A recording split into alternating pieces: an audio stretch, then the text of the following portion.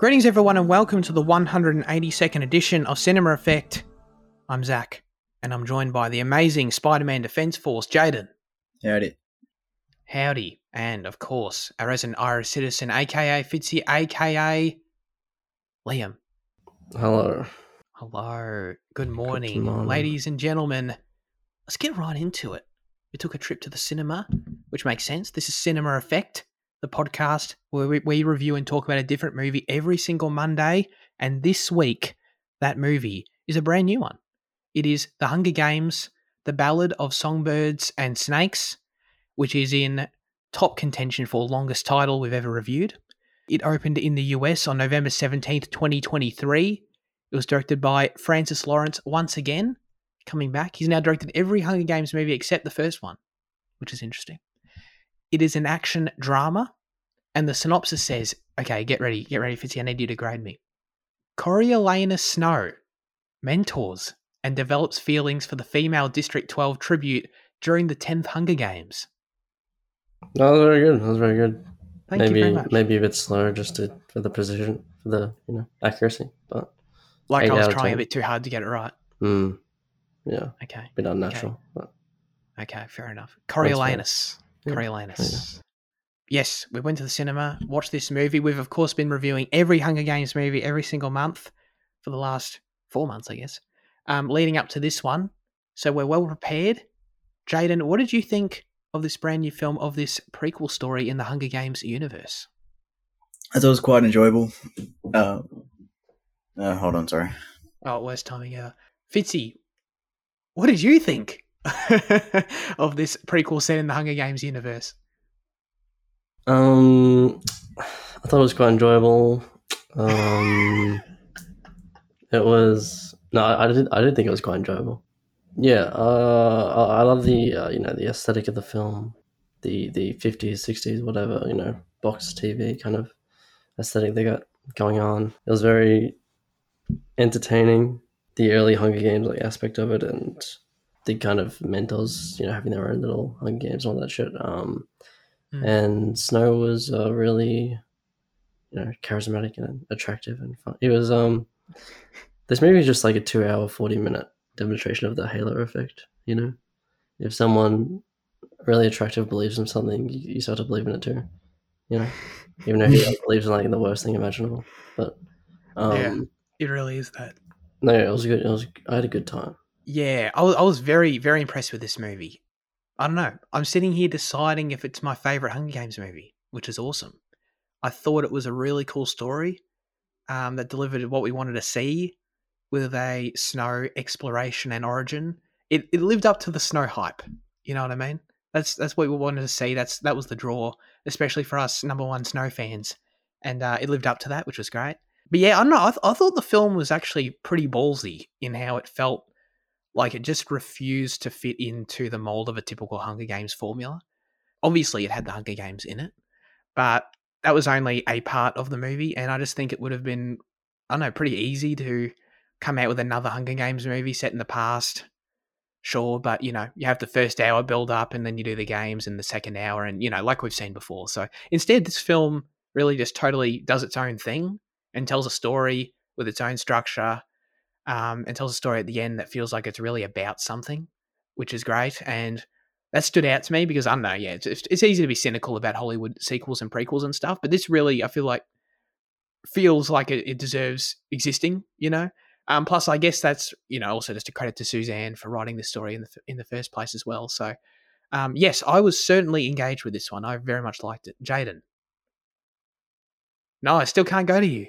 Shit. Okay. All right. Well, this is weird. This is like throwing off the entire history of the Cinema Effect show here. Well, I can just chat, Fitzy. I can just chat with you for a minute. I can imitate Jane more if you want. Oh, you feel free. What do you think Jane's going to think of it? Maybe he thinks there's 2 stories or something. He'll say something about that. No.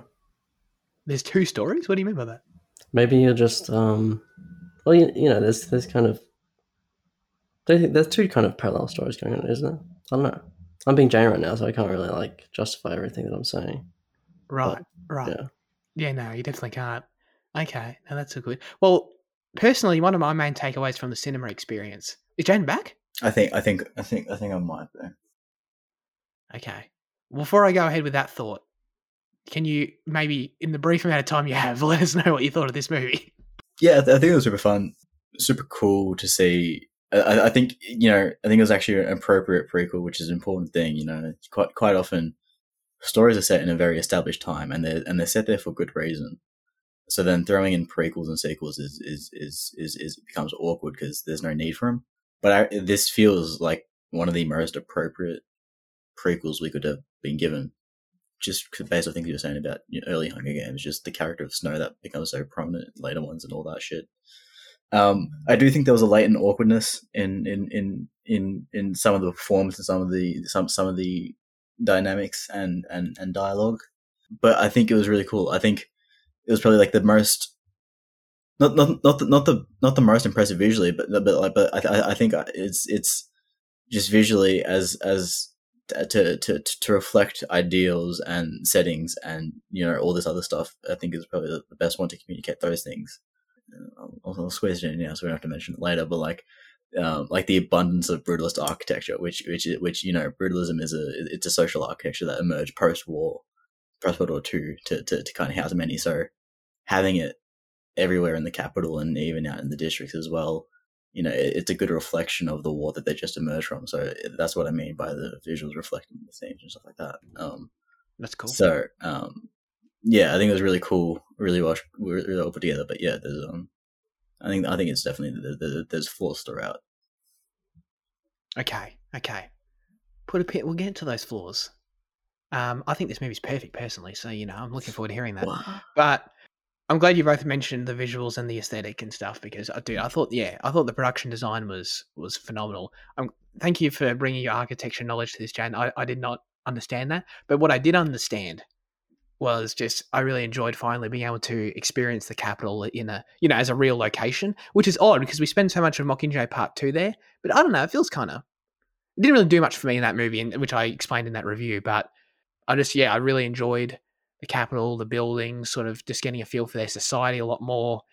I also feel like do you guys think that the way the games evolve post this film, as is set up in this film, and the way and Snow's influence, they have influence on the fashion and how it becomes so outrageous 60 years in the future? Because I think the fashion's definitely dialed down here, I think deliberately, which I thought was cool.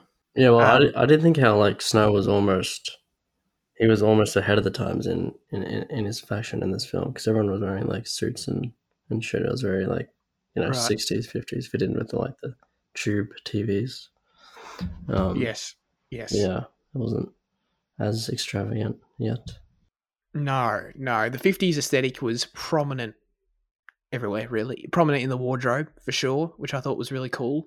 Prominent, of course, as Fizzy's mentioned, in the technology, the TVs. Love that shit. I loved probably way too much just the logo they had for the Hunger Games, the in-universe logo. Because I just thought that, dude, that's great. That's the most 1950s thing I've ever seen, a game show kind of thing. I thought it was great.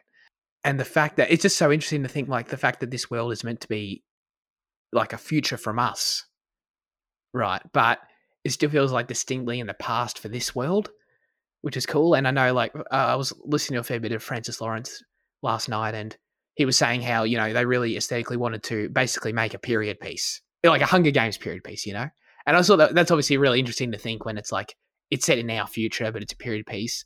But yeah, it's odd to think about, but it's really cool. I think they totally nailed that stuff. So I was a huge fan of looking at this film, for sure.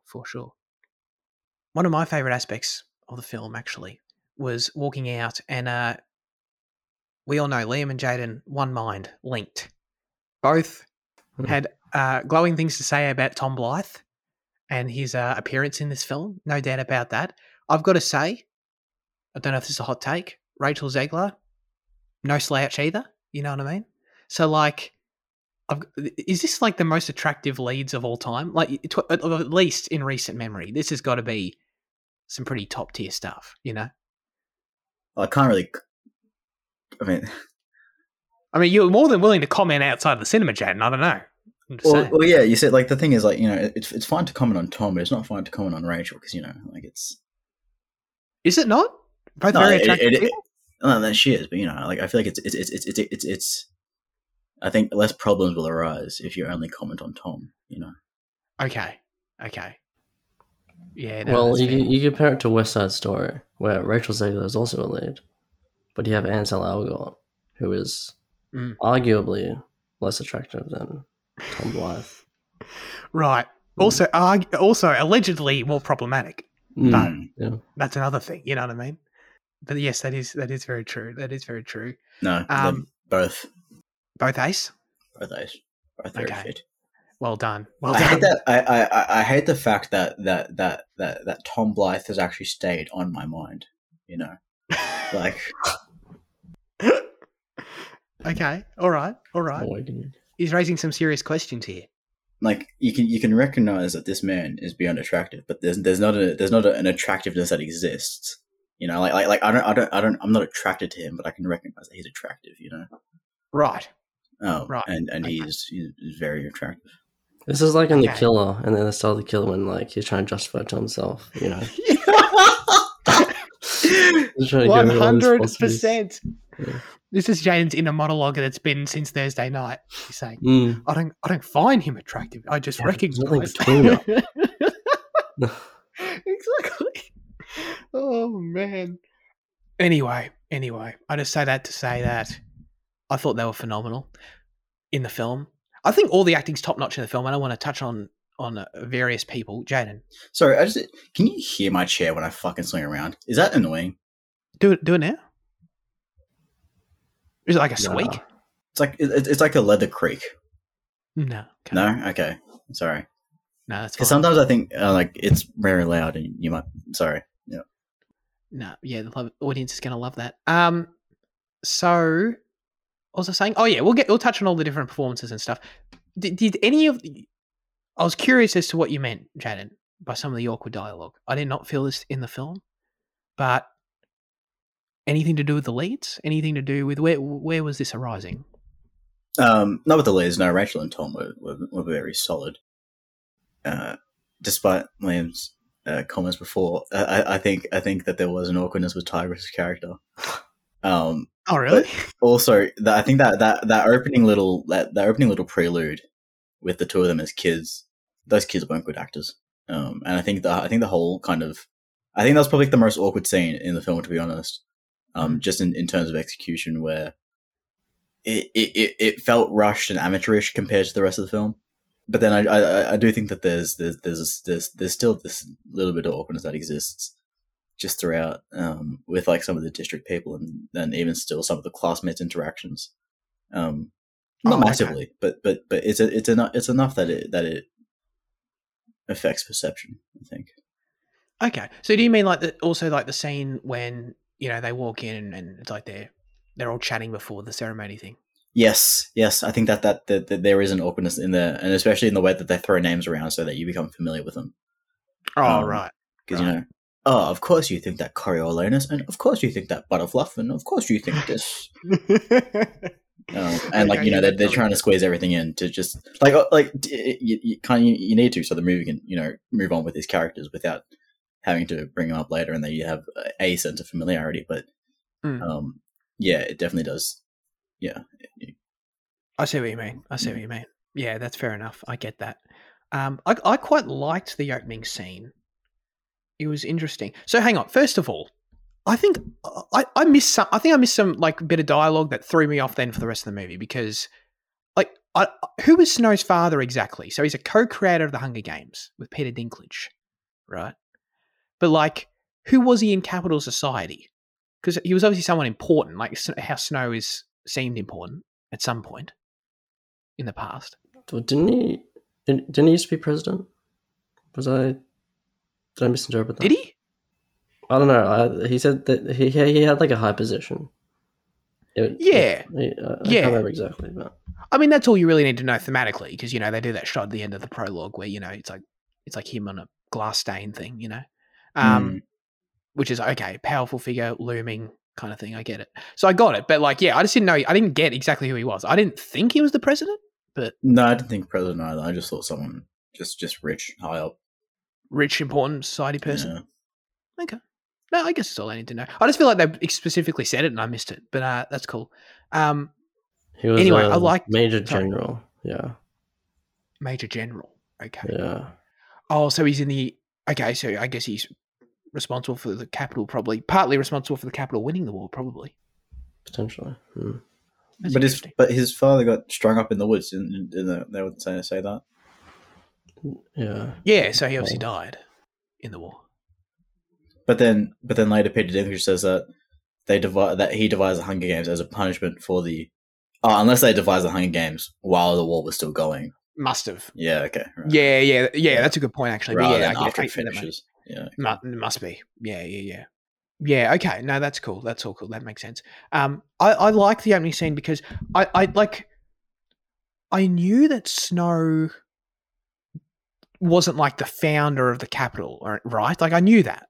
Like obviously timeline-wise that didn't work. But for some reason, like in the original films, though, when you get Donald as an old dude, I sort of imagine, and like the book probably explains that this isn't the case, but I always sort of just envision that, he's been president for all time. You know what I mean? So it was interesting to go back and realize right from the start, no, he's definitely not that. He's very much brought into this, this society. It's been brought about through this war. He was starving on the street. His family was struggling. They can't pay the rent. Starving as a kid in that first scene, and then that continues on. They're sort of struggling. So I thought that was interesting in that it's like, no, the capital structure exists already, and then he sort of throughout the film comes to basically understand it and use it to his advantage to gain power in it. It's not, he didn't create the system, basically. I sort of always just thought, I don't know, he's this older guy, capital's been around for like 70 years. I don't know, I guess he was like the first president. You know what I'm saying? So that was just an interesting like tweak in how I perceive the character and his origins, which was cool. And to learn that he's actually like, he's a player. As he says at the end, he's the victor. Like he got his way there. He worked his way to the top. In something that already existed. So I thought that was an interesting element that I didn't realize, which was cool. But yes, anyway, that was my defense of the opening scene. Do you have any comments on it, Fitzy? Well, I kind of get what Jane was saying when they go to run for the fruit and they're like, oh, there's fruit over there. And then like the tiger comes and they throw the bin at the tiger. It felt a bit like a YouTube, short film or something. But okay. Oh, yeah. I didn't have that big a problem with it. I thought was it like the first scene we saw, like the very first scene? It was a cool kind of like cold open kind of thing. But then that thing about the throwing around the names, like they still do that, like where it's just too much for the audience, as if we're dumb cunts. And because we see that guy chop off the leg. Courier is all like, why is he doing that? And Tyrus is like, oh, he's hungry, as if like it's not obvious that he's gonna fucking eat it, like it's right. And then even when they get back to the apartment, like it feels overacted by the older person and then by the young kids, like it just but it's a good juxtaposition to the rest of the quality of the film, really highlights how high quality the rest of the film is. Okay, gotcha. Does it almost feel like to you like it was a bit of a reshoot kind of thing, to like you have to get this in at the start to make the to lay the groundwork? Maybe, or just throw it in with like a second director. Right, second unit. Yeah. Maybe Francis wasn't even there. Maybe not. Okay, no, that's all cool. We've already touched on it a bit. I've brought it up, so let's go all in. By this point, this has to be like a segment on the show, right? It's like Snow Talk, Snow Revelations or some shit. Let's talk about Snow and his character, because obviously this story is about him, and I was very interested in it. I was thinking about it a fair bit last day or so, and I wanted to see what you guys took away from it overall. I guess I viewed it as it sort of being a conflict of, for him, two sides of the same coin. Oh. Let's go. Yeah, basically like the two sides of him sort of fighting each other out internally throughout the rest of the film, and then one side prevails. That's sort of how I'd summarize it. But yeah, how did you guys take the whole origin aspect and the arc? What was this journey for Snow? Dude, I waited so fucking long for you to speak. I waited long for you to speak. Dude, I was waiting and you fucking all right. No, you go. No, you go. You go. No. Oh, Because then you're going to complain that I stole your idea again. Oh, you did steal my idea. No, was it? Yeah.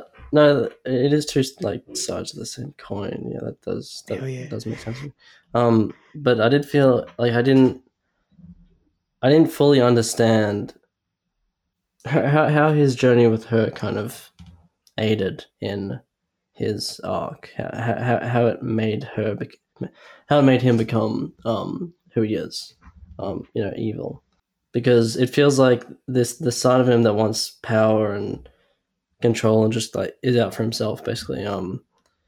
It kind of exists by itself. As you said, it's like two different sides, and that side kind of just slowly wins over with, like, to me, like, not much prompting, because like you could, in his mind, maybe like she betrayed him or whatever, but that was only after he was basically threatening to kill her, So it feels like everything is kind of started by his own psychology. There's nothing external in her story that kind of forces his, becoming.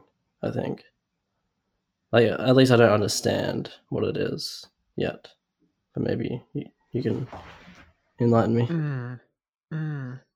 Yeah, you see, the way I actually see the film as more highlighting the fact that there is no duality to him. He is an explicitly, malicious, evil person.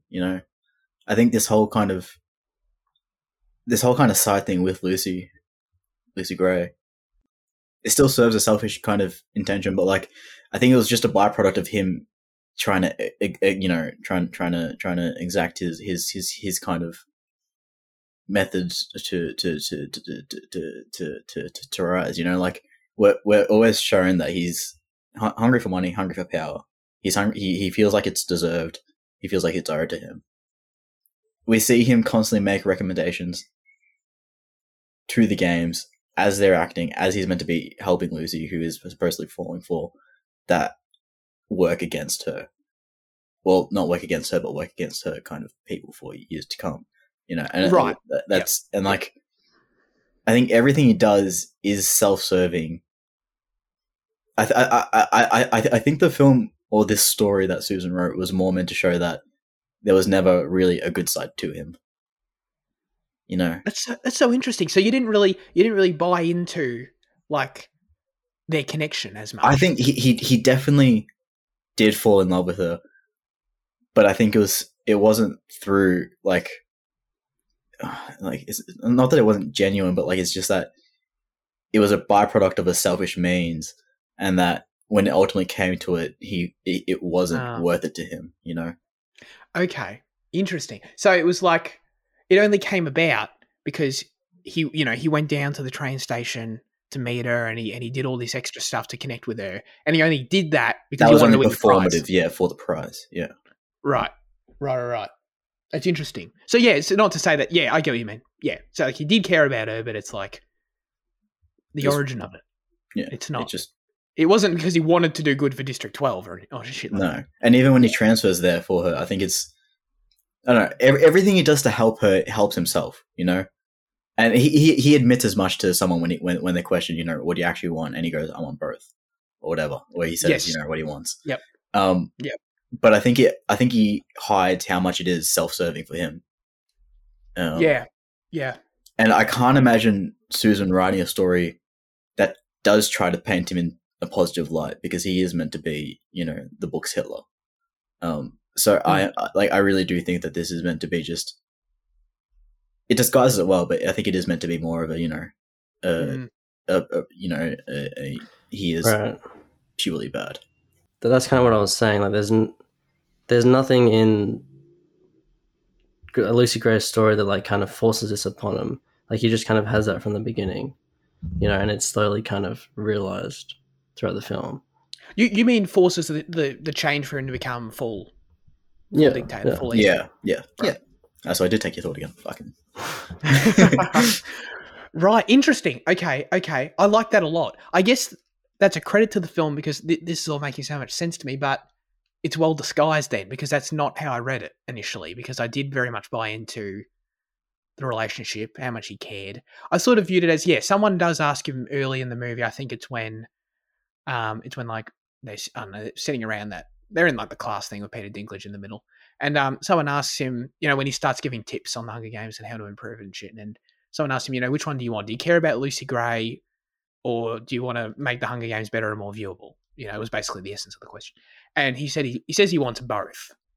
So that's sort of where the two coin idea came from for me. But what Jaden's saying makes a lot of sense in that he only wants the Lucy Gray thing as an extension of the other thing, kind of thing, which is interesting. So I guess I think even in one of the more pure moments of his emotion coming through after Sir Janice dies, I think it's more of a self-pity for him rather than for the death of his friend. In that, like, it's kind of. Oh, really? Wow, that's like, very. I think there is a genuine emotion there, but like, if we're pushing the idea that he is singularly bad, I think it makes more sense for it to be it's meant to be more of a release of what have I done rather than my friend's gone. Right. Yeah, that makes sense. I agree with that. So it is interesting. I think he does get to a point. Ultimately, what I think makes him sort of stop. I don't know. How do you want to word it? Like embrace who he is or whatever. Like where he just commits to the full evil, right? Because he is sort of in this thing where when he's in District 12 later in the film, I guess we'll just get to it. It's totally relevant. When he's there, he is very much, I feel like, in his actions trying to have it both ways at times. Because like Jaden admits, he does care about Lucy Gray, right? So he is, he still does, like, he agrees to run away with her and he does. You know what I mean? So it's like, that's a big deal. Man, I didn't get very far. They fucking walked to that cabin earlier. I mean, like, yeah. They walk like, I don't know, I got the vibe it was like half a day or something. So yeah, no, he does agree to do that, and he does go out of his way to protect her and the resistance and shit, But I guess it's just a point. I viewed it as he just got to a point where he's making all these different choices in the third act that just start overlapping and contradicting with each other, and there's nowhere to go. One has to give in, basically, you know what I mean, in terms of protecting Lucy, committing to Lucy, or just, becoming who he's meant to be, or, becoming the evil tyrant guy. Because the two sides of it really are mainly, when he shoots the dude, when he kills those people and, protects the rebellion and, it being exposed and shit.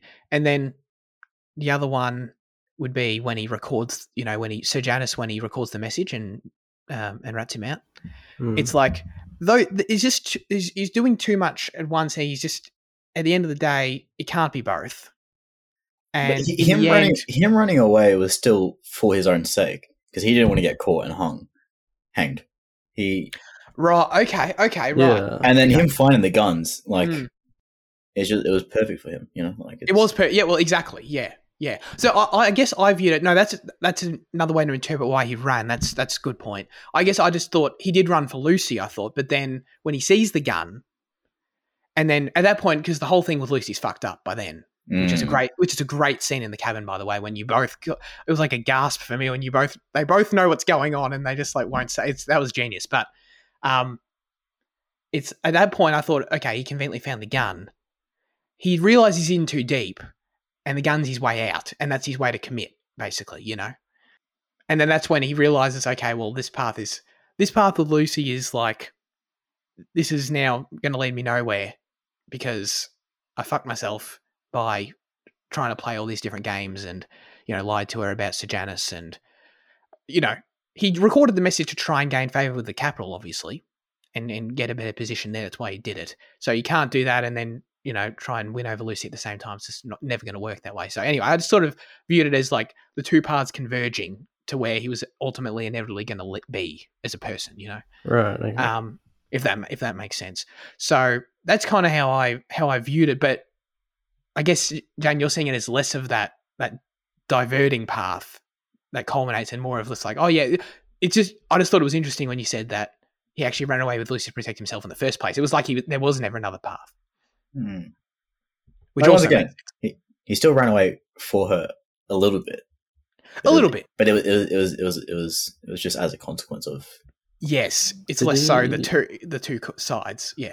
Did he also shoot that the mayor's daughter because like in that room, like his self-motivated reason could be that like he was also associated with those people because he was standing in that room, right? Yeah, he would that's also what it be was. routed out of. Yeah, That's what I was telling Sir Janice as much of. He's like, I'm getting hanged just for knowing you. So like his. yeah. How do you feel about the name Sir Janice, by the way? Is it like Hate just it. one? Is it name? one word? Or is Yeah. it, Yeah. I actually don't mind it in terms of capital names. It sounds like a Knight of the King's Guard, but like Sir Janice, not Sir Janice. But I think the way it's spelled is SEJ, so it's not so much Sir, it's as Sir Janice. Sir Janice. Yeah. Okay. Sir Giovanni. As far as names go, did you recognize any of the other name drops that they have in the movie? The Heavens Bees and the hell yeah. I don't know. There was a crane, right? Yeah, there was a crane. The bloody Jason Schwartzman. Oh, was it? Oh yeah, of Oh course. no, sorry. Was he actually? No, he was Flickerman. Sorry, he was Flickerman. Yeah. Oh yeah, Yeah, sorry, my bad. Flickerman. Yeah. He needs his own section in this podcast. By I the way. Okay, shit. Hang on. I feel like I don't want to get too far away from this right now. So sorry to let's double down a little bit here. Right. Let's double down a little bit here. I definitely want to talk about those things, but the scene. I think are you talking about the scene specifically, Fitzy, in terms of the commitment scene? It's got to be when he's out in the woods and he's like sniffing what is it, like the blanket or the napkin, whatever it is. The shawl. The shawl? Okay. I think that's it. Right.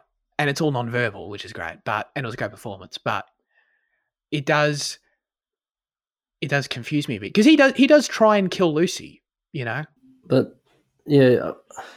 Well, I feel like it raises an interesting question, which is like, how does like an educated and like sophisticated and like a person who thinks he's moral convince himself that trying to do good just leads to kind of punishment and you know things turning sour. And this is how he kind of is able to justify it to himself by forcibly like going to 12 and putting himself as close to trouble as he can. And when the trouble kind of bites him in the back, he's like, oh well, this is what happens, when I get too close. So he's pre-cognitively like trying to figure out how to justify the path that he's already on to himself, kind of. Interesting. And like him almost killing Lucy, which leads to him, getting bit, is kind of like a mini proof of that whole story, I guess. Even with like being friends with, Plith's son, Sejanus, is like he's getting as close to he can as to like, these causes that'll get him in trouble, I guess. Oh, definitely. Yeah, I like that a lot. So the shot that confused me a little bit, you know how when he's running around the woods with the gun and shit and he starts firing and stuff, there's a brief shot where like it looks like sort of from his perspective like he did hit someone. Yeah, I saw that being possibly explained by like the effects of the snake bite. So was he bit first before that? Yeah, he was already losing at that point. Got it. Okay, that makes a lot of sense. That's cool. Okay, so really he just goes out into the woods basically with the intent of killing Lucy, right? And then he starts firing, and that's really all we know. Like everything else is kind of. I don't think the intent was to. Oh wait. Do you mean like from the initial set out, or from when he leaves the cabin? From when he leaves the cabin. Oh yeah. Yeah, I don't think he wanted to kill Lucy. I think the cabin he realized, oh shit, yeah, I'm fucked. Yeah, I've got to do this now. It's gotta happen. Yeah. Exactly. Okay, so I guess everything after the snake bite, yeah, it is sort of just we're sort of in his head. We sort of don't know what's going on. I mean, I guess Oh yeah, because I guess the other bit of evidence was like the footprints, right? Yeah. I mean, I don't know. I sort of have no reason to believe that she died, to be honest. Nah. Unless I'm misreading this. No, I don't think so. I think it's just left a mystery, even in the book, I think. Yeah. But, like, I don't know. I feel like she definitely survived, right? Mm. Just ran off somewhere, hanging out. Yeah, she survived everything. She survived the games. Survived snow. She survived running snow. out with a gun. Yeah. Yeah. As absolutely. as Peter Dinklage warned her, you know. Yeah. True. Yeah. I don't know. I feel like she ultimately in the story, she represents freedom, right? She represents, you know, the in a way, like a pre-version of like Katniss and the Rebellion, and like just in a small form in this time, you know. So like, I feel like it sort of makes perfect sense if you just imagine her like she went off free, like, and she's just out there, you know. I feel like it makes sense. Traveling musician. Yeah, exactly. So yeah, no, I thought that all that was really interesting. 100%. I thought good conversation, you know, good for us. I thought this was all very good. Another very interesting I wanted to talk about was the choice to include Donald Sutherland's line at the end of the film, and what we think that means. You know what I mean? I feel like it has to like culminate the whole thing. It has to represent the whole thing in a nutshell. So like it ends the film. It summarizes the film. I feel like it has to summarize this conversation. You know, he says it's the things we love most that destroy us. And I was trying to like, I guess my earlier thoughts of what I was saying was trying to figure out if he means that like his love for Lucy Gray could have destroyed him from becoming a tyrant, but then he sort of killed that, or if he's maybe I don't think he'd be self-aware enough, would he, to believe that like it's the opposite, that he's like love for power and greed, like he destroys his humanity. Like why would he say that about himself? I don't really. That's the only two thoughts that came to mind. But like the quote, it would make sense if like Lucy Gray turned out to be like not as selfless as like we thought she was. Maybe that's what Snow. That's kind of what I was talking about with Snow, like trying to justify it. Maybe he does feel that Lucy Gray betrayed him, or he's trying to convince himself of that, right? Because otherwise, how does that quote make sense? You know, in that because in the end, she was kind of not a selfish person. She kind of just the snake thing was just like self-defense, but maybe he's forced the situation so that he can see it as otherwise, I guess. You know. Oh, okay. Interesting. I think if you look at it as him having love for his friend as well, I think that destroys him throughout the film, and it constantly gives him bad he faces consequences of having a friend. In that sense, is it his philosophy in a nutshell to, I don't know, like not he's able to ascend so high and become president after this because he's self-aware, like he's fully aware of that. That is his philosophy, so he doesn't love or attach himself to things. Yeah, and he fully has distance. Because we see even Tigress gets relegated to just being like just someone that lives in the capital with her own little shop. Right. And could you say that the experience we've brought up here with Sir Janice and with Lucy Gray, like that sort of, he was on this path already, as you're arguing, but like, you know, these relationships that he does care about popping up on the side, but then he sees the consequences of them for him, and then he like commits to killing them. Basically, he commits to not doing them, not falling for people. You know, he's basically becomes sort of heartless to get to the top, I guess. The consequences are driven by him. You know what I mean? Yeah. So this is how he's forcing himself to justify it this way, right? Because so James being killed was a byproduct of him, you know, sending the message to the capital. Yeah. Right. So like he's done that, and then he's acting like, oh, I had friends and this happened all by itself, so I shouldn't have friends. You know what I mean? Even though he did do something to like influence that, and he didn't have to do that. So he's forcibly like forgetting about that, right? He's forcibly right. He's forcibly like, you know, putting that out of his mind completely, that it's his own doing. but he's acting like it's just the association with friends and people he loves that is doing this. Got But it. it's not really. Yeah. So do you think like what I'm saying is what he thinks, but it's inherently flawed? Yeah, that's what I mean. I think that's what I've been saying. I feel like. Yeah. Okay, that's cool. I know. I understand. I understand. That's great. That's like I feel like it's at the end of the film on purpose to like it has summarize the whole thing and like that summarize it. Like here's the bad guy's ultimate final philosophy / justification here at the end of a film here, and if you think about it, it's bullshit because of course it is. He's the evil dictator. You know what I mean? That's what I feel like Suzanne would say about the character. You know? Yeah, I don't think it makes much sense because again, he's initiating all this, but yeah. Hang on, but I feel like. Hang on, I feel like we're agreeing with you, Liam, but then you keep on but saying then you keep saying like we're not agreeing with you. I don't really get it. No, I'm just confirming what we're saying. Okay. I wasn't disagreeing. Okay. It just feels like it's. But yeah. I agree with you, Jad. Okay. No, that's cool. I think we're on the same page. Let's now get into some of the other cast guys. Jane's already brought up a few. I thought the acting was top notch across the board. To be honest, I thought it was of a higher caliber than in most, big budget films like this. So I thought that was great. I thought Peter Dinklage was fantastic, and particularly his final scene. And it was so good because it made me like that final scene was like it made me realize what should have been obvious to me way earlier. Because again, I was buying into this a little bit. I was buying into the Snow being a good dude, Lucy Gray, let's go, So for me, when he had that moment where we learned that he co-created the games, he never wanted the games. Well, it was an accident basically that then Snow's father took the idea of the games that he blabbered about as a joke. He feels responsible for that. His whole thing is that that's why he's like an addict the whole movie. He hates the games. He wants them to die.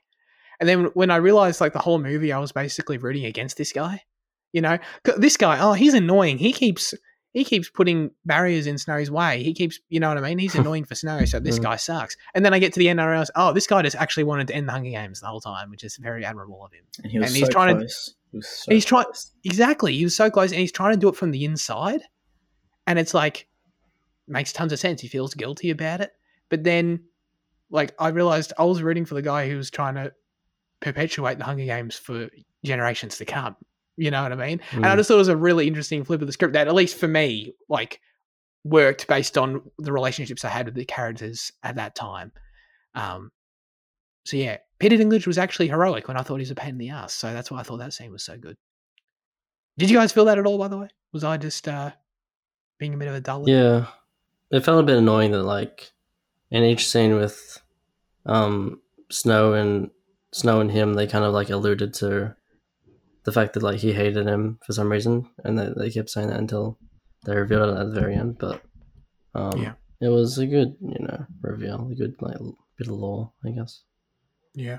And it's set up right from the first scene when, he's like, I don't know what that shit I guess they're drugs or something. I don't know what he's doing.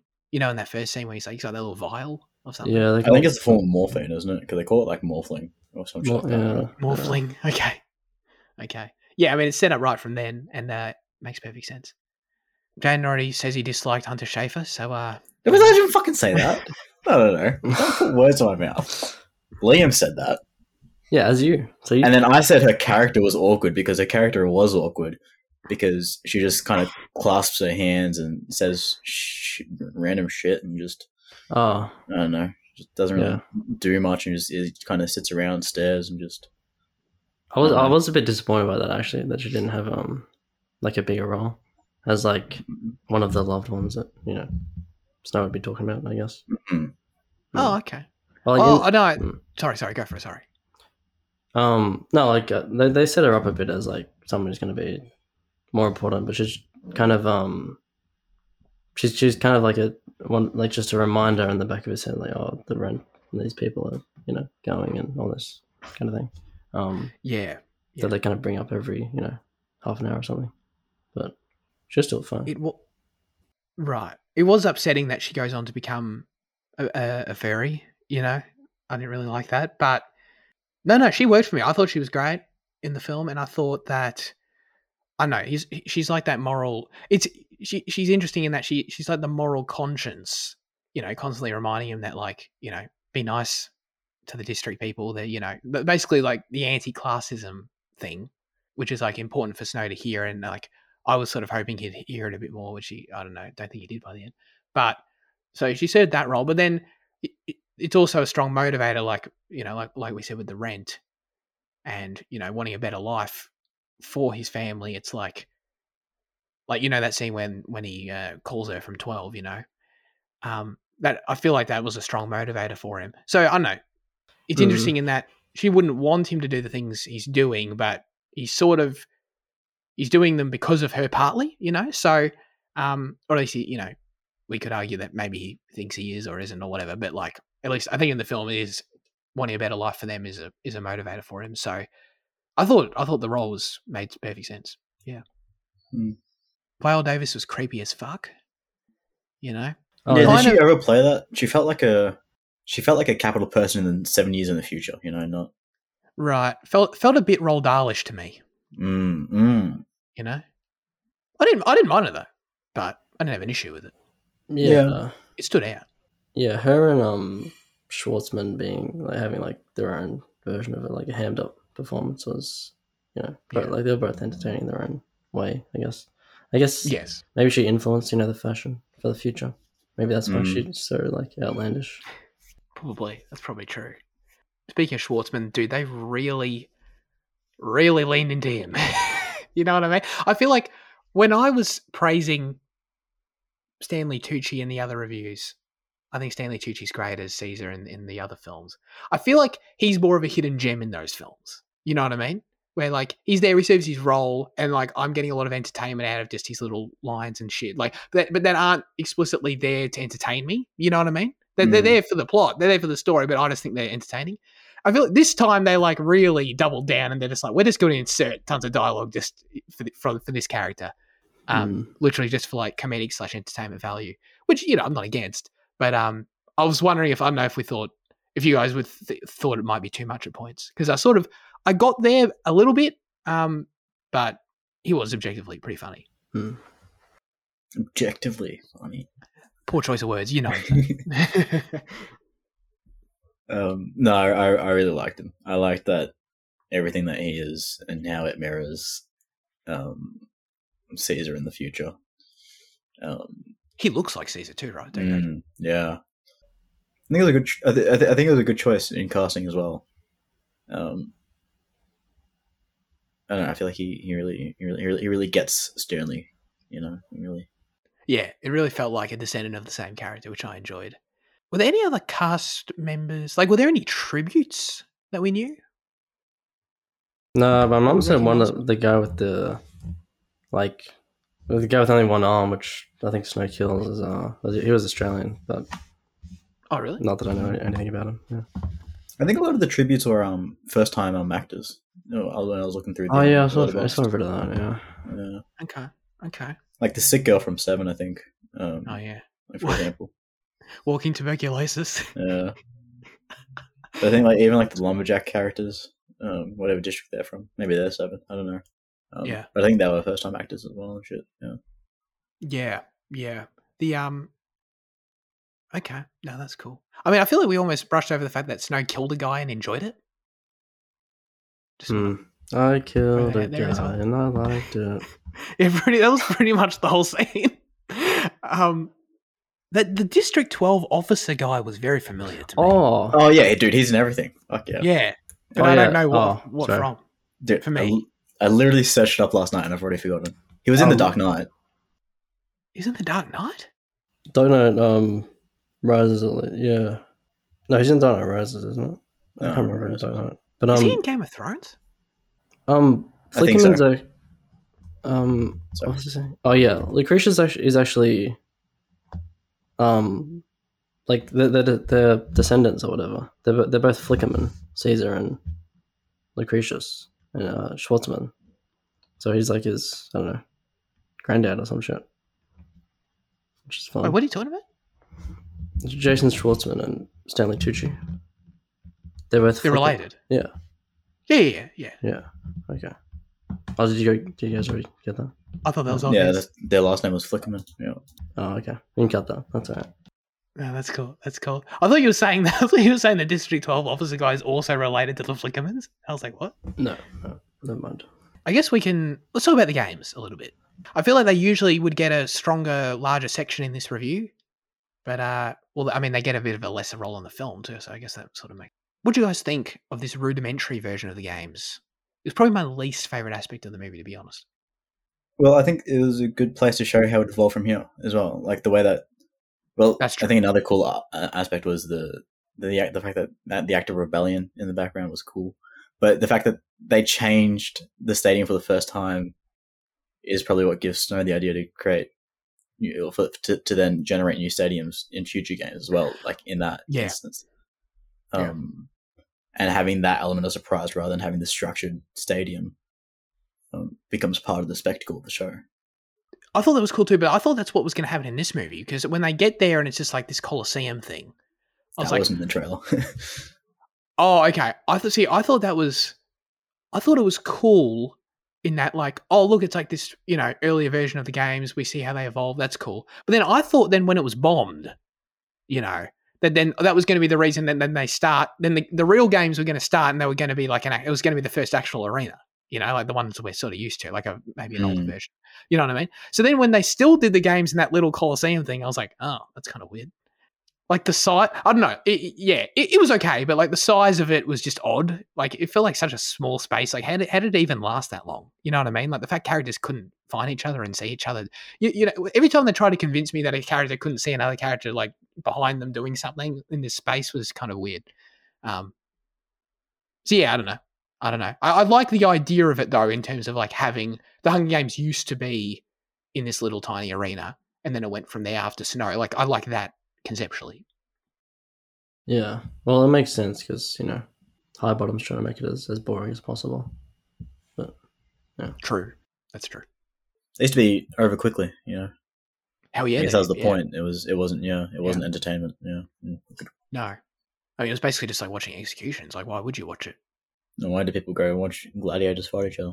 It's cool. Like, Jaden's a supporter of it. Jaden would watch the Hunger Games in that form. But yeah, was there any action? Because it was still a substantial part of the movie. I don't want to overplay it. Underplay it? Sorry. Was there any action that stood out to you guys? Snow. I mean, Snow's like resourcefulness in the movie was pretty cool. Like the way he used the bottles in that scene was, that was a cool like the ex machina to a tense moment, a resolution, I guess. Yeah, the drones were pretty funny. They were just. I love how it's established that they can bring in like a shit ton of things, but they only ever send water.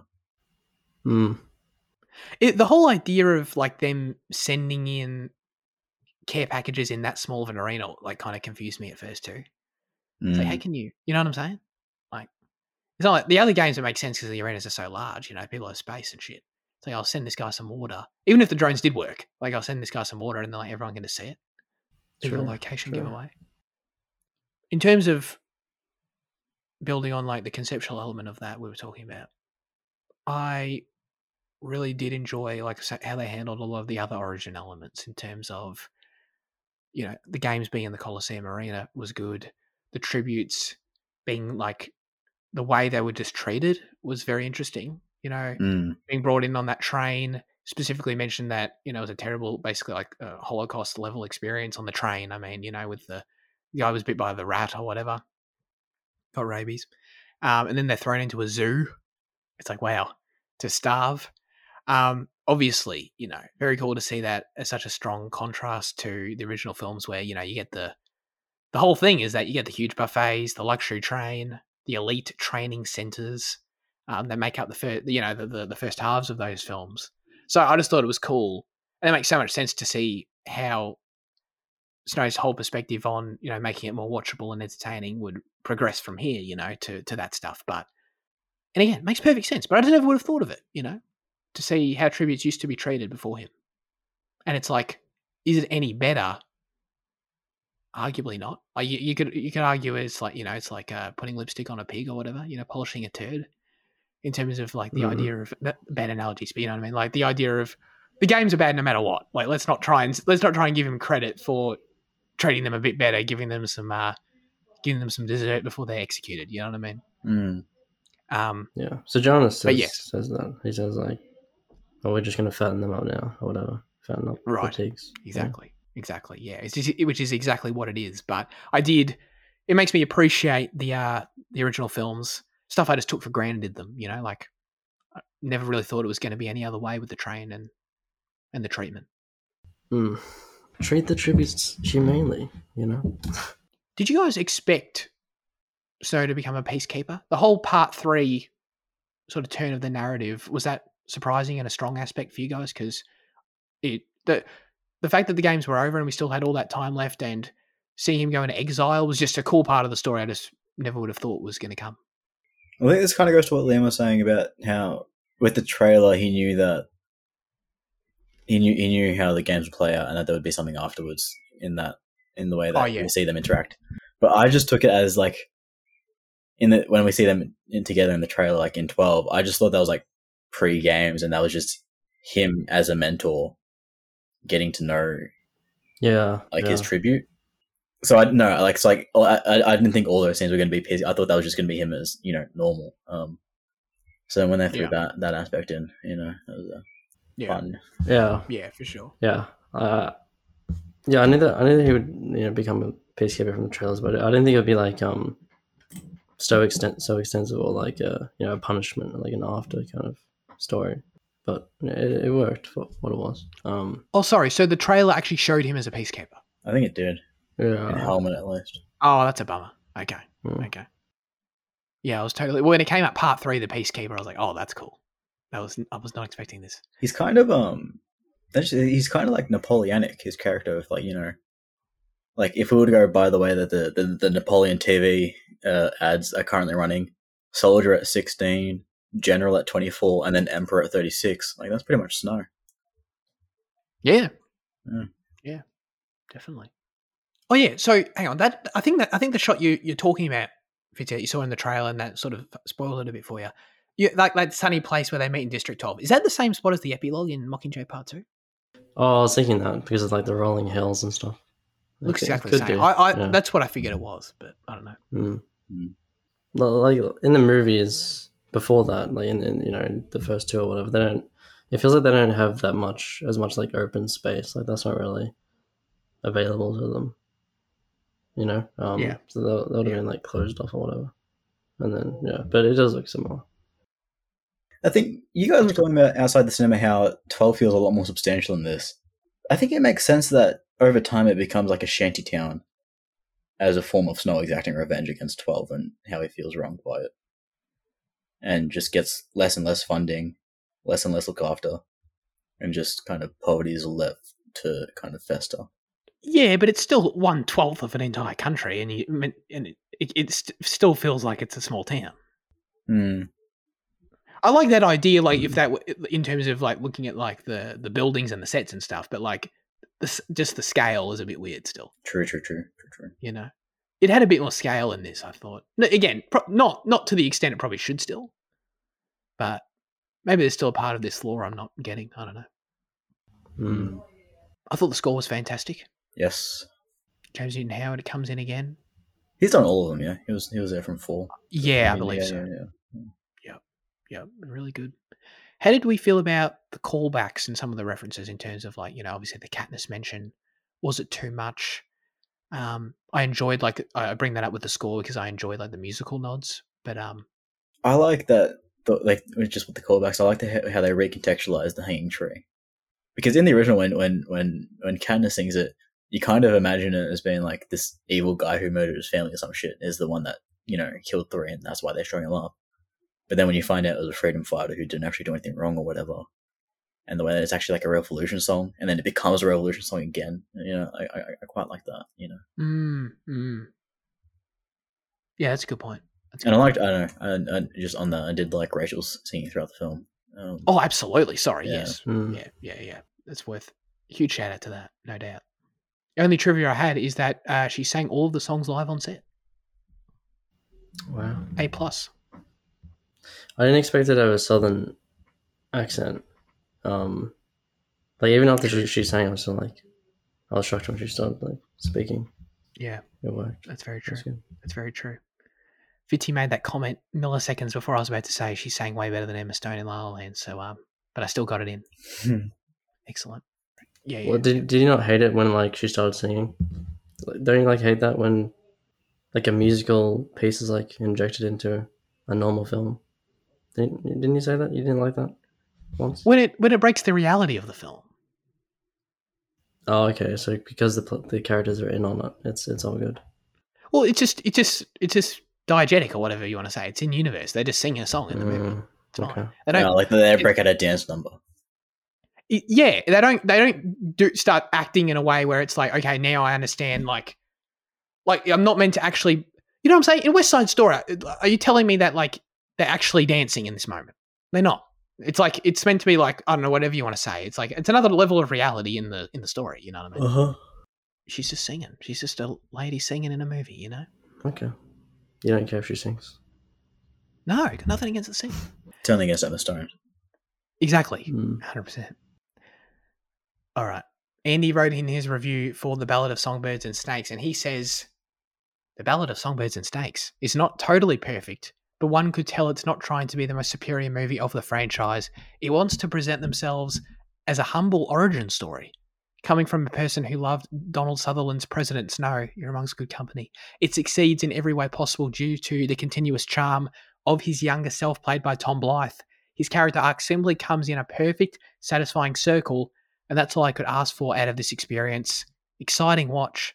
7 out of 10.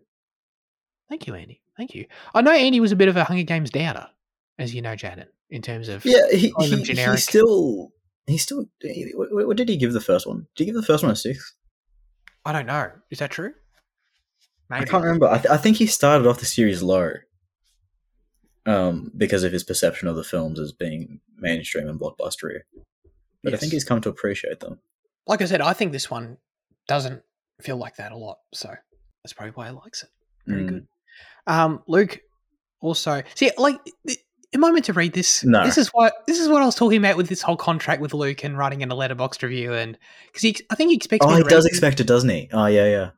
But this feels like it's just like a funny little letterboxd review for himself. You know what I mean? Or like for our viewing pleasure on Letterboxd. It's not it's not a show content review. You know what I'm saying? It's a bad joke as well. Well, I wasn't going to comment on that, but Luke said 8 out of 10. Very confused. Where was Katniss Everdeen? I was confused too. Well, they said, as we said, they said Katniss. She was there in the ground. This is confusing to me, Luke. I guess everyone just follow Luke on Letterboxd, and then don't complain when I don't read these ones. How about that? I think it was something interesting that the film made me realize was the fact that the mayor or like anyone governmental in the districts was actually capital still. Like they weren't. For some reason, I just assumed that the mayor would still be elected by the district, and they would be a representative of them. But then, like, no, that doesn't make sense. Like, of course they're going to be capital, and like this film finally made me realize it in the way that the mayor and his daughter, and the way that he bought the reaping to make sure that Lucy got selected. You know, like that's such trash. Yeah. So kudos to this film for making me finally realize something that should have been obvious. There you go. It's doing it for both of us with this Hunger Games universe, realizing all this obvious shit. Yeah, exactly. I didn't realize that either. Of course, the dictatorship isn't going to allow elections. Like, what? Yeah, Think, exactly. Jaden, you know? It's like, Yeah. Yeah, that's true, actually. Because I never thought they were democratically elected, but at the same time, yeah, I didn't think it was. I don't know what I thought. Let's get into our final thoughts, verdict on The Ballad of Songbirds and Snakes. We'll do a ranking as well. Maybe that'll bring out some more. I don't know. Jaden, what are you going to give it? I was going into this expecting an A, but I quite liked our discussion, to be honest. Good. For once, you added something of value. I'm just More so than the Fifth Element, for sure. Yeah. No, dude. Do I leave it on a strong A? Do I leave it on a 9? I'll be positive. I'm gonna chuck a 9 on it. I'll put a 9 on it. In terms of ranking, though, I don't know if it surpasses the first film. I think I love it for its world that it creates, but I think the first film albeit with a lower score it does now have. But I think the first film's still the strongest one. Really? I'm sorry. You like the first film more than Catching Fire? Do I? I don't know. I think I do. I don't know. It's a tough one. So okay, so these three are in top contention. And then, so where do you like Mockingjay Part 2 better than Part 1? Yeah. Interesting. I saw Francis Lawrence said that he wished Mockingjay was one movie, by the way. Yeah, so actually just on that, sorry, I hate to interrupt now after you decide to move on. I'm sorry. Do you think that this could have been made into like a 3-episode miniseries or something like that, just to... Because I think that would have eased out some of the awkwardness of character introductions and some of the dialogue that kind of just feels kind of too skipped over or something like that. And just giving it that little bit more time to breathe, you know, what would that be? Like, it'd still end up at a similar time, but I think having that short series structure just gives that would give that little more, you know. It's like he shouldn't have learnt his lesson from Mockingjay, and he should have still split it up the story. No, I don't agree. Well, so he said there was a fair bit cut in this movie, I think. Was there? Yeah. So, yeah, I totally understand what you were saying about the dialogue in that opening stuff, but like for me, it didn't really bother me personally, and it doesn't justify cutting this up. I haven't read the book yet, so I don't know how much is missing from the book, but from what we've seen on screen, I think that had it been made into a short form television show or even 2 movies, we could have explored the current rebellion that was still going a bit more. I think he could have done a bit more district work in terms of other districts other than just 12. I don't know. I think it could have worked. But you know, yeah. Yeah. Okay. Sorry. Yeah. Anyway. Yeah. No, I'm all for the standalone. I'm all for it. Anyway, sorry, Fitzy, what are you going to give this film? I'll give it a 7. I'll give it a 7. I'll give it a very strong 7. Okay. Like, I think I like the kind of the justification for Snow's behavior that I kind of invented, but I like it a lot too. Yeah, but I still want to see if it like kind of stands the test of time, I guess, in my mind. So yeah. No, it's a strong 8 for me. This is definitely going to be on my top 10 for the year, for sure. Like I said, felt like it was about something, you know, and I loved our conversation about it, and I feel like few movies this size of an established franchise have us debating a character so extensively. So I thought that was really strong about it, for sure. And like I said, the fact it doesn't like end in the Hunger Games, you know what I mean? It just felt like it didn't give a fuck about making sure the Hunger Games was X amount of runtime or making sure it checked boxes or whatever. It did its thing, and that was evidenced in having the third act there at all, you know? I think it's going to make me reevaluate my previous scores. Well, you've opened a whole can of worms with which one you like most out of those 3. My ranking is...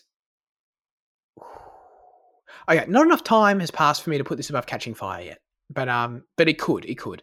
Catching Fire, this film, the first one, Part 2, Part 1. Fitzy, we need your ranking. Me? Catching Fire, Part 2, this, Hunger Games, and then Part 1. Okay. I didn't realize you like Part 2 that much. Like, yeah, I like Part 2 a lot, yeah. Cool. Okay. Very nice. Okay, there it is. 5 months of Hunger Games is over.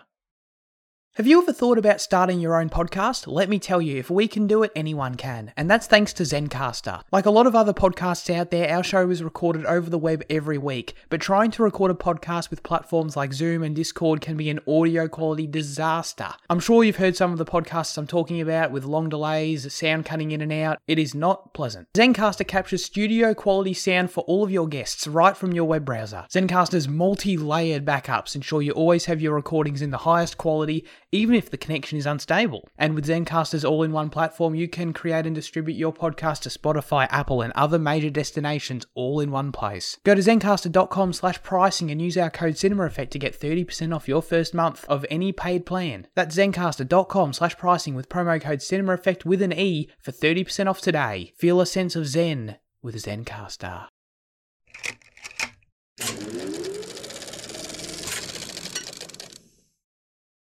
There's no news chat this week. Let's get into our highlights of the week. Holy moly, Jaden, what have you been watching? I watched The Boogeyman. This is an adaptation of a Stephen King work, apparently, and it was quite incredible, to be honest. I wasn't expecting it. I was expecting it to be kind of trashy, but it genuinely scared me throughout. I think horror films that play on kind of primal fears of like the dark and seeing things at the edge of your vision are always super effective. And this movie had me scared. If you're not afraid of the dark, this movie will make you scared of the dark. I don't know. The story is quite decent. The characters are fantastic. The acting is really great. It stars some random chick, but she was quite good. But it also features old mate from Everyone, Little Leia, and she does so much of a better job in this film than she does in Everyone. She actually, watching her in this made me forget that she's an actress, and I just thought that she was a child. That was just it felt real. It felt super real, her performance in this, and I was like, fuck. I was like, damn, that's good acting, especially in contrast to Everyone. I'm just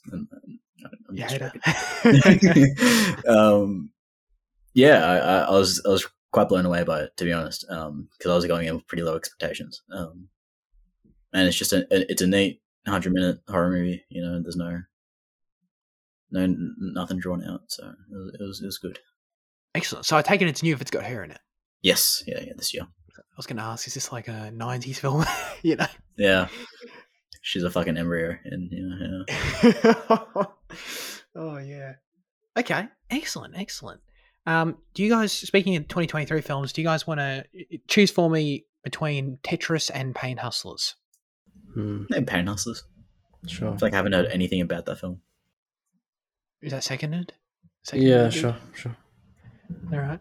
Pain Hustlers is directed by David Yates, which is why I wanted to watch it. Yeah, obviously a very different film for him. It's not like I'm seeing a lot of crossover in directorial style between Potter or anything. But it's got Emily Blunt, it's got Chris Evans, and it's basically about the opioid crisis, and all the system of that have. I don't know if it legally can even happen here, if it has happened here. To be honest, I'm being ignorant on that. But in the US, when pharmaceutical companies basically manipulate doctor prescriptions to get doctors to prescribe their drug through dodgy means, aka bribery / flirtation, and then make a shitload of money off of prescribing drugs that people should not be having, basically. There's sort of an injustice film in that way. If anyone knows that TV show Dope Sick, I was about to say, sounds like something like that. It's the same thing. It's not the same story. It's not the same company or the same story.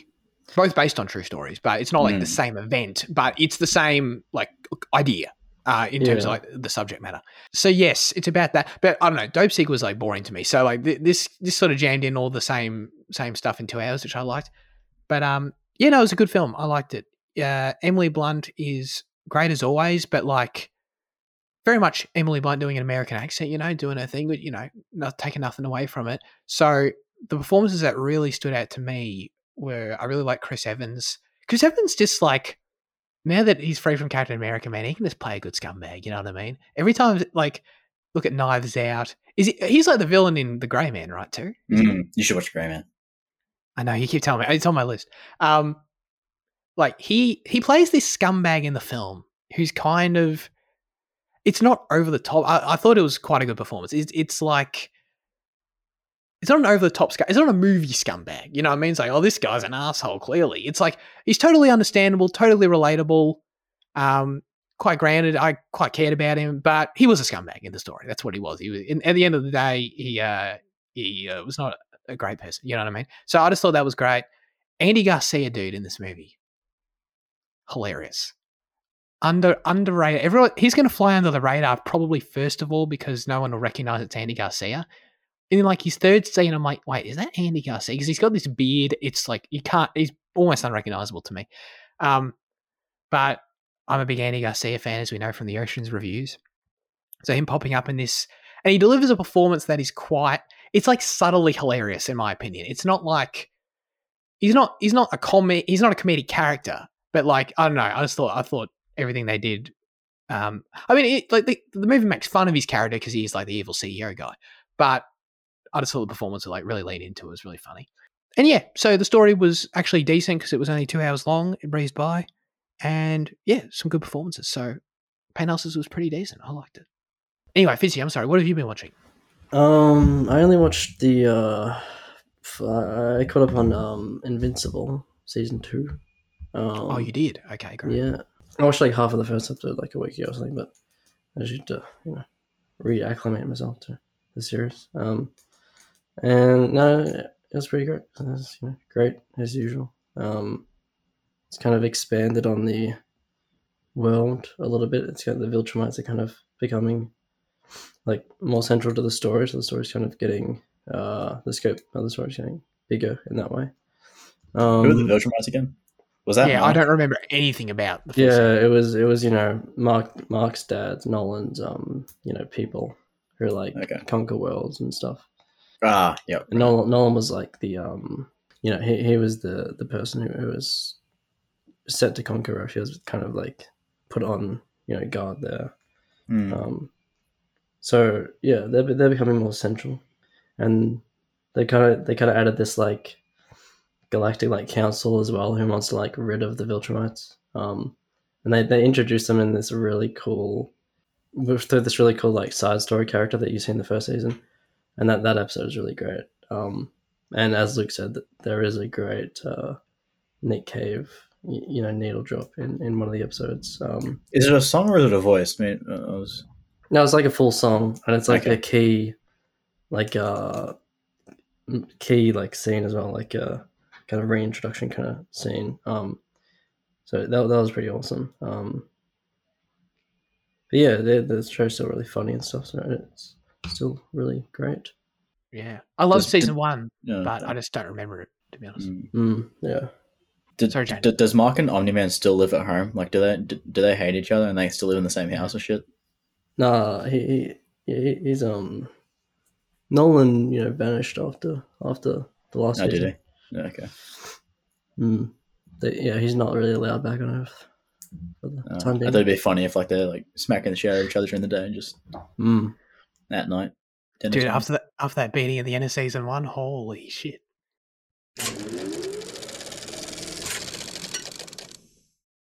Okay. Now comes the segment where we hand the show over to you with our question of the show. Last week we asked you,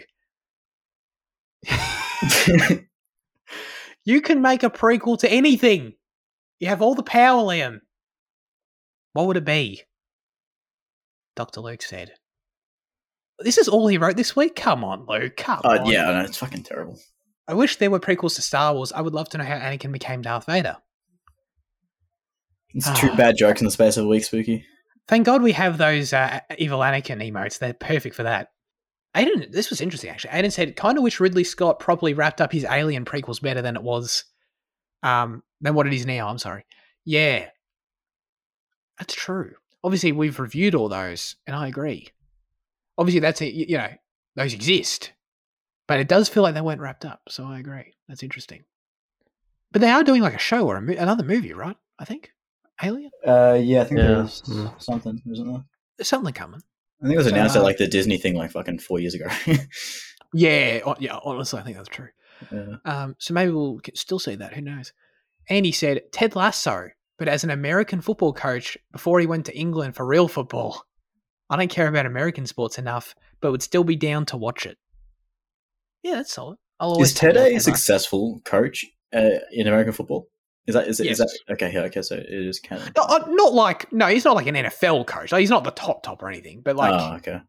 Like he was, I think he was a college, I think it was like a successful Kansas college football coach. So like, it's like decent. I think he wasn't like college level fucking football pretty seriously, to be honest. Yeah, if I'm pretty sure that's what it was. Don't quote me. I'm not an expert. But yeah, he was a good coach. Yes, I'd always be down for more Ted Lasso. Okay. This is an interesting question because it sort of raises like, what do you want more like story of, more exploration of, more world building of? Or what do you just want to see more of the same character in an earlier time? There's all different kind of angles. But Yeah, Jan, what do you think? I thought this would be. I thought I'd be spoiled for options here, but it goes back to what I was saying earlier in the review about how like watching this prequel made me realize how perfectly placed other stories are in universe, and like how like context clues are given enough of history that you don't really need prequels. Mm. So I struggled a bit, but I think what I landed on was that the prequel that I want and the format I want it in is, and we've probably, I think we've just talked about this before, and it probably is what we're getting in terms of the adaptation. But I want a Horizon Zero Dawn prequel set pre-apocalypse, following the last days, following Elizabeth Sobeck, and like make it like a really tight political thriller. Give like Gilroy like a writing credit, and like partner him with someone from Guerrilla so you can like mimic what he did with Andor, or like, you know, throw Damon Lindelof in there because I'll always trust him. But give me like this tight political thriller. Give me the big players. Give me Ted. Give me Elizabeth. Give me Carrie Ann Moss, and just show us that angle of her trying to stop the end of the world. And I think it would make for amazing television. Just 8 episodes of just pure, just fucking, you know, just tight dialogue, and just, you know, I don't know. Turned into Tuco for a second there. Yeah. I was just thinking that. Tight. But I think that would be amazing. Is that the adaptation we're getting? Sorry, from Netflix, or is that we don't? Well, know? Yes. So yeah, no. So yeah, it's interesting because the Netflix, in terms of the format you've brought up. So Netflix, yeah, the Netflix show is that, but it's that mixed with Aloy. So it's like going to be like part. So my question is, so yes, we're getting it, which is cool, and I totally agree. I think it's a great answer, but like, how effective is it going to be in this format of splitting the stories? You know what I mean? I don't know if it's going to ultimately. Obviously, we'll watch it and we'll see. But is it going to fulfill what you're hoping for out of the tight political aspect if it has to split time? Mm. So we'll have to wait and see. But yes, in terms of the idea of following Elizabeth, they are doing that on Netflix. Are they bringing Carrie Ann Moss back? Surely they should. Makes perfect sense, right? Mm. Yeah, this was interesting. For me, I found that like a lot of stuff that I thought, oh yeah, there's plenty of. I was the same, plenty of answers. I thought. Went and realized, oh, for me, I've actually sort of got them. Yeah. So it's like, oh, House of the Dragon. Oh yeah, that's great. My favorite, like some of my favorite stories already are prequels, like Red Dead Redemption 2. It's like, that's a prequel. Can I have a prequel to a prequel? Maybe, I don't know. There's that. So, and then like, I think there's still an argument to be made for Harry Potter, because what we got wasn't really satisfactory. Like, you can do something different, but yes, we have got that, you know. So, you see, I didn't even think about the ones we currently have. When I was thinking Harry Potter, I thought of the Marauders. The Marauders, yeah, like James's time at Hogwarts is what I thought. Oh, okay. Because people do love like those 4 characters in fan fiction, right? I mean, that would be a fun way to. I don't know anything about the fan fiction, and I don't want to know. That would be a fun way to sort of to get back into the Hogwarts side of things, and like be like, you know, do Hogwarts be at a school? That's cool. Channel that energy. The one I always have heard about that would, like, the idea that sticks out to me is like doing like the founders of Hogwarts. You know, that sticks out to me. But yeah, I still think there's so much potential in that world, which is why them potentially remaking the doing the books again is like makes me want to jump on a spike or some shit, because like, all right. Anyway, I looked to what the hell hasn't been done? I looked to HBO again, and I looked to an interesting one. I really want Fitzy's take on this. Fitzy, would you watch a Succession prequel? Oh, it's like Logan was like a young up and comer. Cast a young Logan coming up. Do it like it's like a period piece. Yeah, it can be like, you know, it can be like Songbirds and Snakes, but for Logan. Logan, yeah, probably the same story. No, yeah, I mean, I'd definitely watch it. I don't know if it'd be good, but if Jesse's doing it, of course it'd be good. Of course it'd be. So it's kind of an unconventional answer, but the reason I thought about it is because finish Breaking Bad, you tell me there's a prequel with Saul, I feel like you'd think, oh really? It's like, that's kind of weird. You know what I mean? I feel Mm. like there'd be natural skepticism about that, and Better Call Saul's like awesome. So I feel like Succession has the same potential to like a prequel could blow you away as well. So yes, that's my answer. Also, would love a Last of Us prequel as well. With Yeah, Joel. that's what I was thinking. I was thinking how interesting would a Joel and Tommy story be? Would love it. Really? Would love it. I don't think the dynamic, like, if you're thinking of games, I don't think a dual protagonist of Joel and Tommy would be anywhere near as interesting as Joel and Ellie.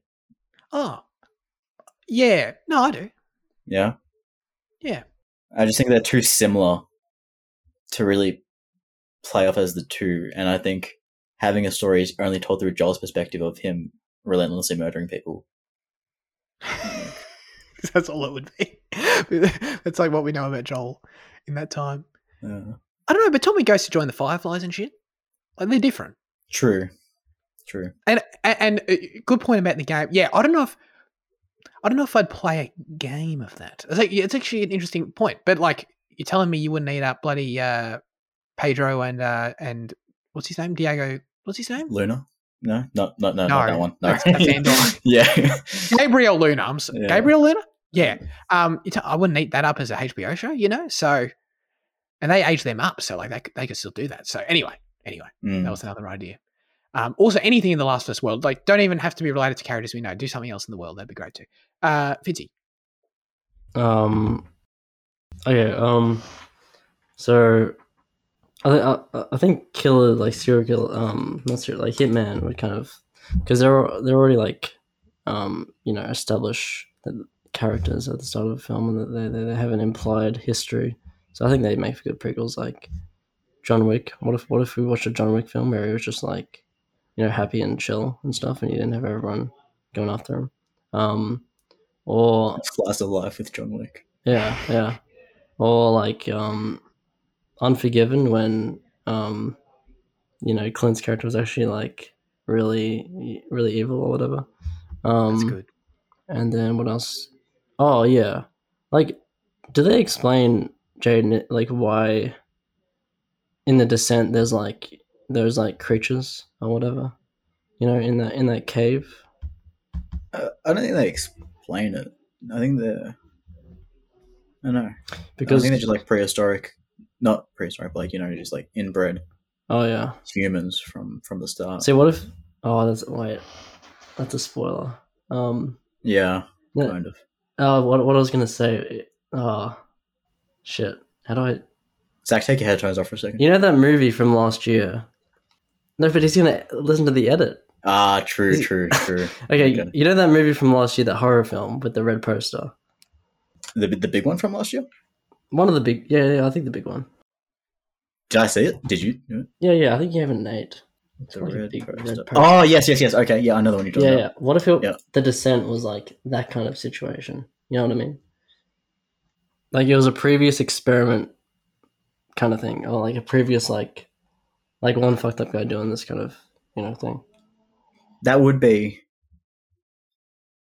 No, I don't know. I don't think so. No. Okay. Nah, because I think because of the one from last year exists. Right. Yeah. That probably wouldn't. I just did. Yeah. When you think of things on the spot, sometimes. No. Yeah, you're right now. You never really had to take them off because we spoke in code anyway. Yeah. Oh, okay. Well, that was pointless, but anyway. All right. Because Liam had the observation that you would edit it anyway, so. Oh, I probably wouldn't listen to that whole bit. Oh, yeah, true. But I don't think you can glean anything from it anyway. So, but no, not really. I was just like spitballing. Just spitballing. Yeah. I like an Unforgiven prequel. That's good. But it probably already exists in like one of the Western Clints I haven't seen. Like, is a High Plains Drifter, or like something like that. Oh yeah. But yeah, I agree with you. What you guys are saying about it being harder to find one than it seems, because even the ones that I looked at, they were like kind of interesting. I realized they already have like flashbacks or whatever, or like implied knowledge of the past. So it's like, yeah, you think it's obvious, and if you were in Hollywood, you'd come up with all these ideas, but they've already like factored it into a lot of these products already, I guess. Well, what's an example of an implied knowledge one? Because like you can still argue that for The Last of Us, but I still want to see it. What's one I thought of? Let me.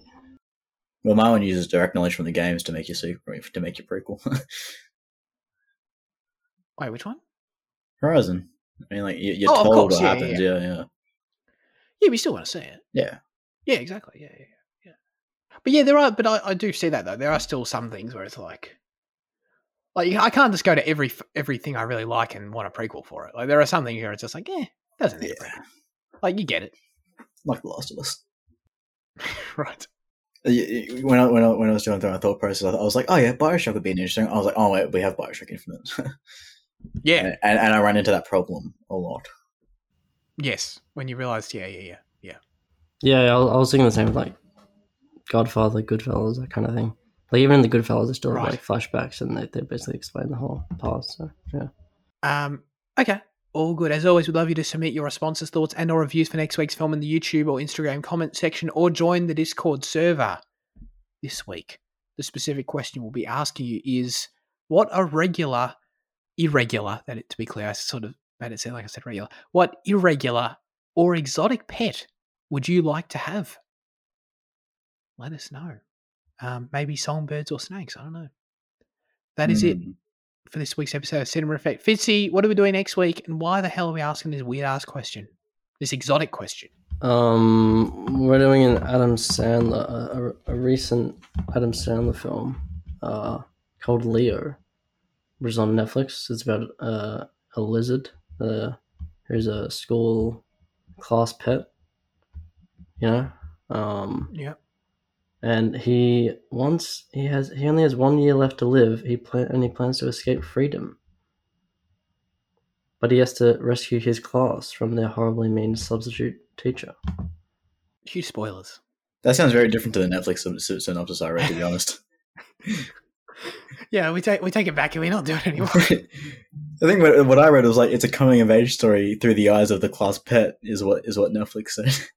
I mean, I guess they're both consistent with each other, sort of. Yeah, just sells a different type of movie to me. I feel like Fitzy's also selling an Adam Sandler movie. Like, to be clear, this is not a live action movie. Like, Adam Sandler did not mocap this lizard. It didn't Andy Serkis it, yeah. It didn't Andy Serkis it, exactly. It's an animated film. But yes, excellent. We will be doing that next week. Head to your Netflix and devour Leo for us, please. Let's end it with. Okay. Appreciate everyone tuning in. Appreciate Liam and Jane for joining me as always. Have a great rest of your week and goodbye.